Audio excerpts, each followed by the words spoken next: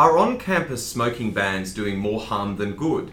How babies' big eyes give us an urge to nurture them? And the Brock Turner sexual assault case takes over the internet. Hello and welcome to the third episode of APN Educational Media's Week in Review podcast, Talking Eds. My name's Patrick Avenel and I'm the news editor here at APN. I'm joined by education editor James Wells from Campus Review and Education Review. Hi James. Hi.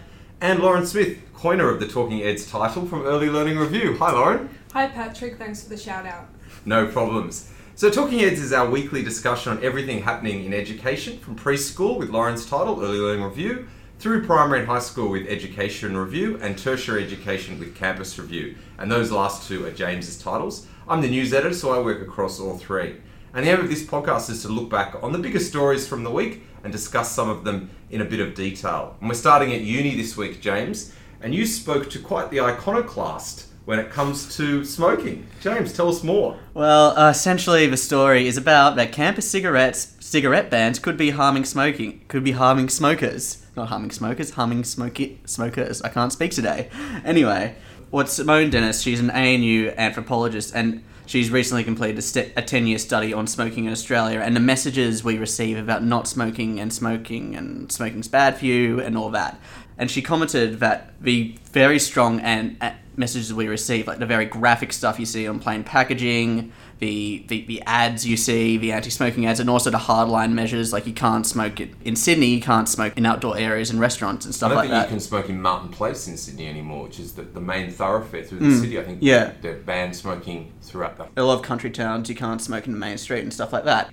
But she basically says it doesn't really cause people to stop smoking, they just take it somewhere else and they smoke harder, they may smoke more cigarettes at once before they have to go to these areas. And with a lot of universities have blanket smoking bans as well. And the point remains the same, whereby a lot of people, they smoke like 5 cigarettes at home before they go to uni, so they have a nicotine hit. Or they smoke at uni, and campuses are notoriously huge, and really, the issue is really hard to police. And we've had a lot of comments on this story, and people have been reacting negatively to Dennis's suggestion, saying, touting the old line that smoking is disgusting, and that these bans aren't for the smokers. They're to minimise the harm of secondhand smoke outdoors to people who don't smoke, which is actually, there's no scientific consensus to say that outdoor secondhand smoke actually harms. There's still a lot of research that needs to be done in this area. I was reading this story, and what sort of reminded me of sort of, my uni days when the smoking bans were just coming into force. We're going back 10 years now. And what would happen is that I was at ANU and they would just keep moving the lines where you could smoke further away from where people gathered. So, away from the restaurant areas, the bar areas, away from the lecture theatres, just moving the line further and further. And what would happen is as they moved the line, the smokers would just congregate on the other side of it, and you would walk through, 10, 12 people having a cigarette. And you'll probably see that if you walk down the street, wherever you're listening to this podcast, if you walk past like a backpackers, which is the last class of people that still smoke en masse, they all huddle at the nearest point to the entrance to the backpackers to smoke. And so that's what these smoking bans do, is they just move the line where you can smoke further away. I tend to think that if you're a non-smoker, you want the line as far away from you as possible. If you are a smoker, you probably want the line as close to where you are. I have to say though, I have limited sympathy for the uni smokers because they're young enough to know that smoking causes cancer and other illnesses. It's not like they're from the generations that didn't know and then got addicted and then couldn't really do anything about it. They know the risks, they've still chosen to smoke, so should we have that much sympathy for them? Well, reading Dennis's quotes, people will smoke in other places, like increasingly in the home, which obviously presents a danger to other people in the home who aren't smoking. So I'm not really sure what Dennis wants, because how are we going to stop people smoking if we don't just make it as irritating and frustrating as possible for them? She didn't really mention that. I saw though in the article plain packaging was mentioned, and the disease pictures that are now displayed on smoking packets, and that actually has been shown to have a really positive effect in terms of lowering the rates of smoking, so something's working. Yeah, I tend to think that the best way to get people to stop smoking is to take an attack from every angle, make it as expensive as possible, make it as unappealing as possible, get rid of the branding, make it so that the only places you can smoke are in your own home, and then make it illegal to smoke in your own home if there are kids in there. Just make it as difficult as possible, and then I think that will cause people to rethink the habit. Try pitching that idea to David Lionhelm. Well, I've got a double dissolution coming up, so he might not be an issue to deal with very soon. Lauren, you picked up on a very amusing yarn this week, out of Oxford University no less. Tell us about babies manipulating us for love. So, just a correction to AAP actually, not Patrick, because this came from an AAP piece. In that babies aren't actually manipulating us, it's just an evolutionary thing. And so they've developed these characteristics that we think of as cute, such as chubby cheeks and big eyes and, a little high-pitched voice and a cute laugh. And they've done that specifically so that we are encouraged to care for them. And this is actually not new research, but what is new, what these researchers led by a Professor Morten Kringelbach, I really wanted to say that, what they found is that babies actually invoke all of our senses to think that they're cute. So that includes sounds and smells, for instance. So as I referred to their laugh, for instance, their bubbling laughter, as the article says. And this is what they call one of the most basic and powerful forces shaping our behaviour. So, and the other interesting thing is that when babies do these things and look this way, they actually ignite portions of the brain that elicit pleasure, similar to when we eat really delicious food or listen to good music. So we have this neurological response. So smells. When you have to change a nappy, you're supposed to elicit a neurological response, which you love. Yeah, I was thinking about that. It must be that freshly washed baby smell, maybe, because I can't think of other baby smells that are particularly pleasurable. But what do you think, Patrick? Well, I think that I've long suspected babies of using secretive mojo in order to gain people's attention and to encourage a want in them in other people, but not in me. So I'm impressed that Oxford has finally backed this up with a study. Well, Oxford actually would say that you are affected because this affects men and women regardless of their childbearing or child-rearing status. So you're actually not immune. I was asked by a friend of mine if I wanted kids the other day. I'm childless, and I at the same time they were down at Vivid Sydney, and a mother was marshalling her brood onto a bus, and she said, "Now before we get on the bus to go home, do any of you need to go to the toilet?" And I looked at my friend and I said, "That is the reason I never want to have kids. I never want to have to ask anybody that question." Well, that's a great reason, Patrick. Thanks for sharing that. I wasn't manipulated in any way by any cuteness. How old were these kids though? Maybe they got past the cute stage and it was like the phrase. It was like quite a large brood. I sympathised, but I wasn't envious of her position. What about puppies? Do they do the same thing? And kittens? Yeah, they do actually. Cool. Yeah. Yeah, I'm more of a full of puppies and kittens and babies.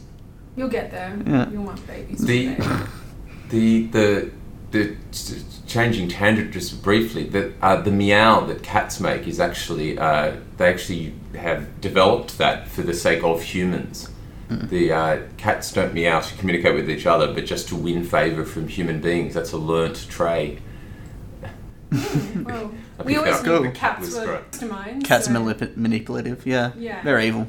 Yeah.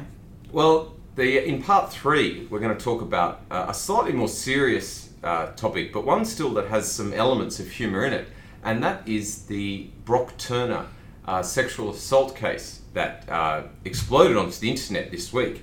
And I'll start by going back to 18 January 2015. Brock Turner, Stanford student and apparently a promising swimmer, met a 23-year-old woman at a party. Later that night, he was interrupted by 2 Swedish exchange students while sexually assaulting the student behind a dumpster near the party. She was unconscious from alcohol consumption. He was convicted in March this year of 3 felony counts: assault with intent to commit rape of an intoxicated woman, sexually penetrating an intoxicated person with a foreign object, and sexually penetrating an unconscious person with a foreign object. And the maximum penalty for these crimes is 14 years in California, and prosecutors had asked for 6 years. Early this week, he was sentenced to 6 months in prison, but with good behaviour could be released in only 3 months.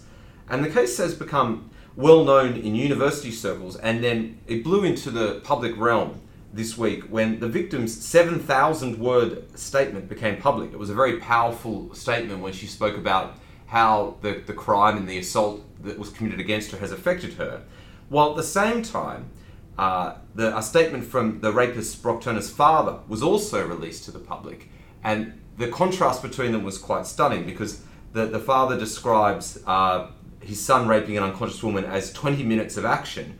And he also included quite a long part about the food that his son can no longer enjoy cooking and eating as a result of the rape that he committed. So I just wanted to have a chat with you both about this idea of rape culture at universities and sort of what we can learn about it. So James, to start with you as the editor of Campus Review, what are your sort of thoughts about rape culture and your thoughts on this case and how it's captured the imagination? Rape culture at universities, it depends on which part of the university you go to.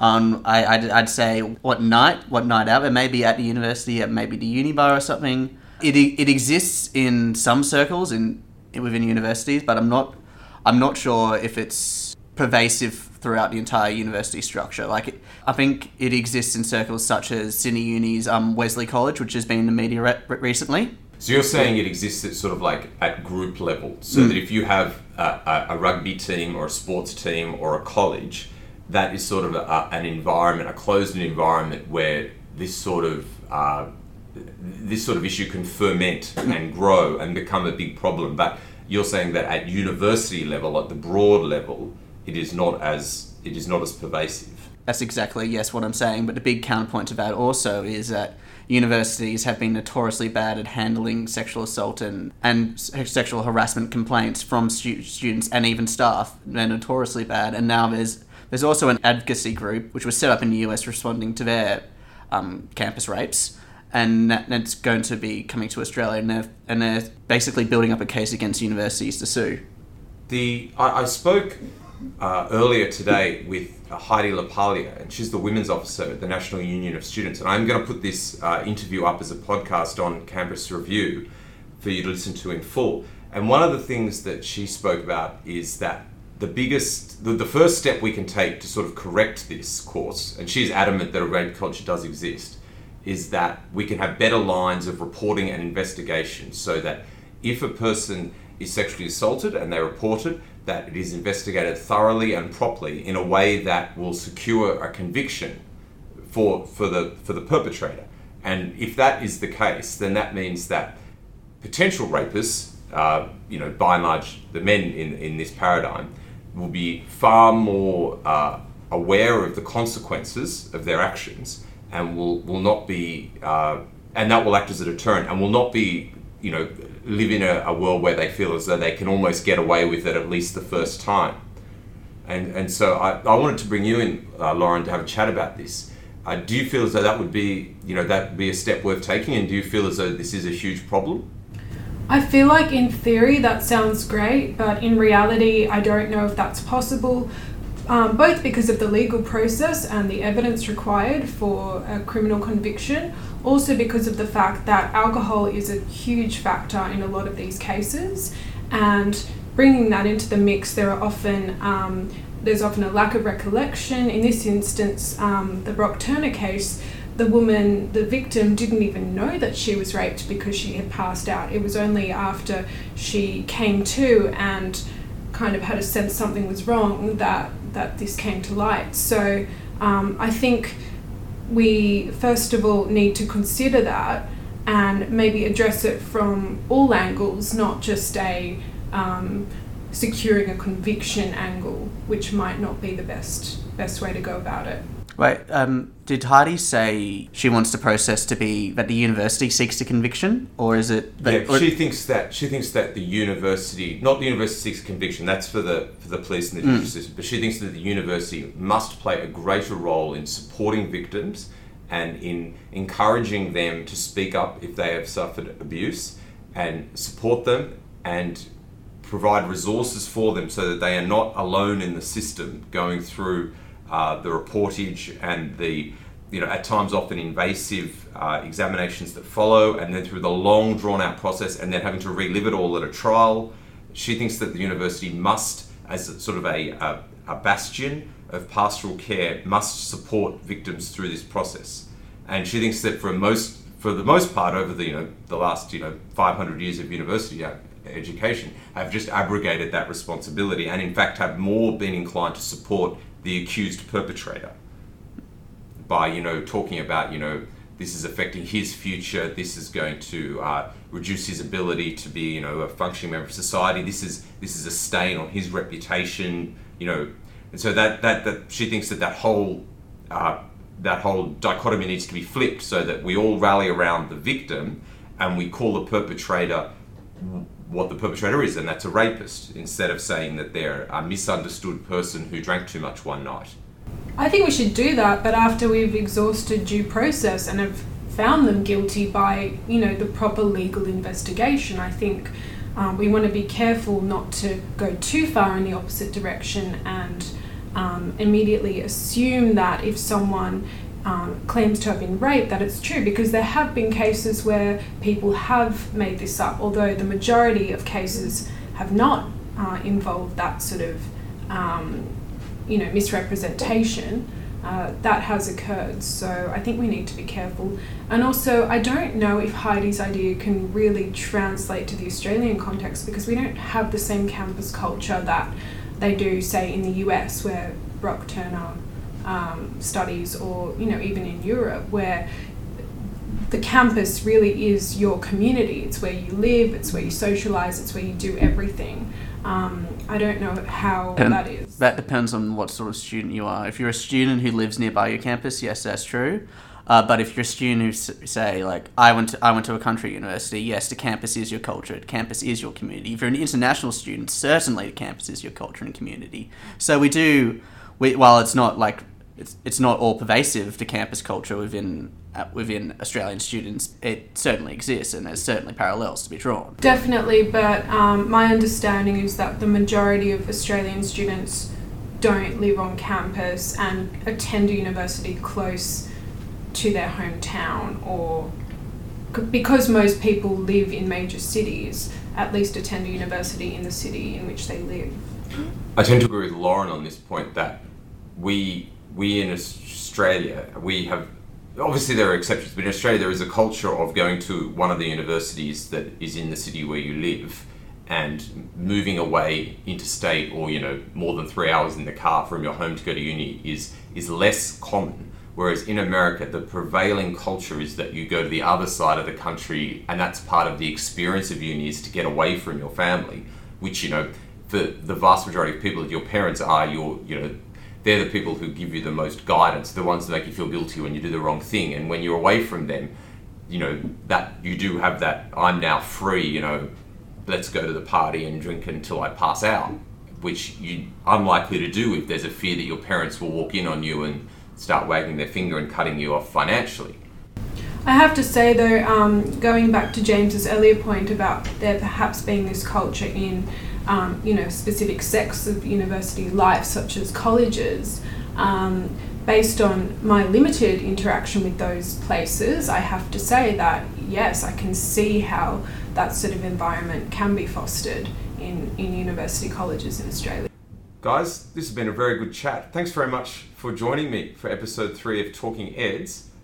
Lauren, thank you very much. earlylearningreview.com.au to read about how cute babies who doesn't like cute babies? Come and read about it. James, educationreview.com.au and campusreview.com.au, where you can read about smoking bans and listen to an interview with Simone Dennis. And you can also listen to my interview with Heidi LaPaglia regarding rape culture on universities. And feel free to comment and offer your thoughts on all stories. Thanks very much. Thanks. Thanks. Bye.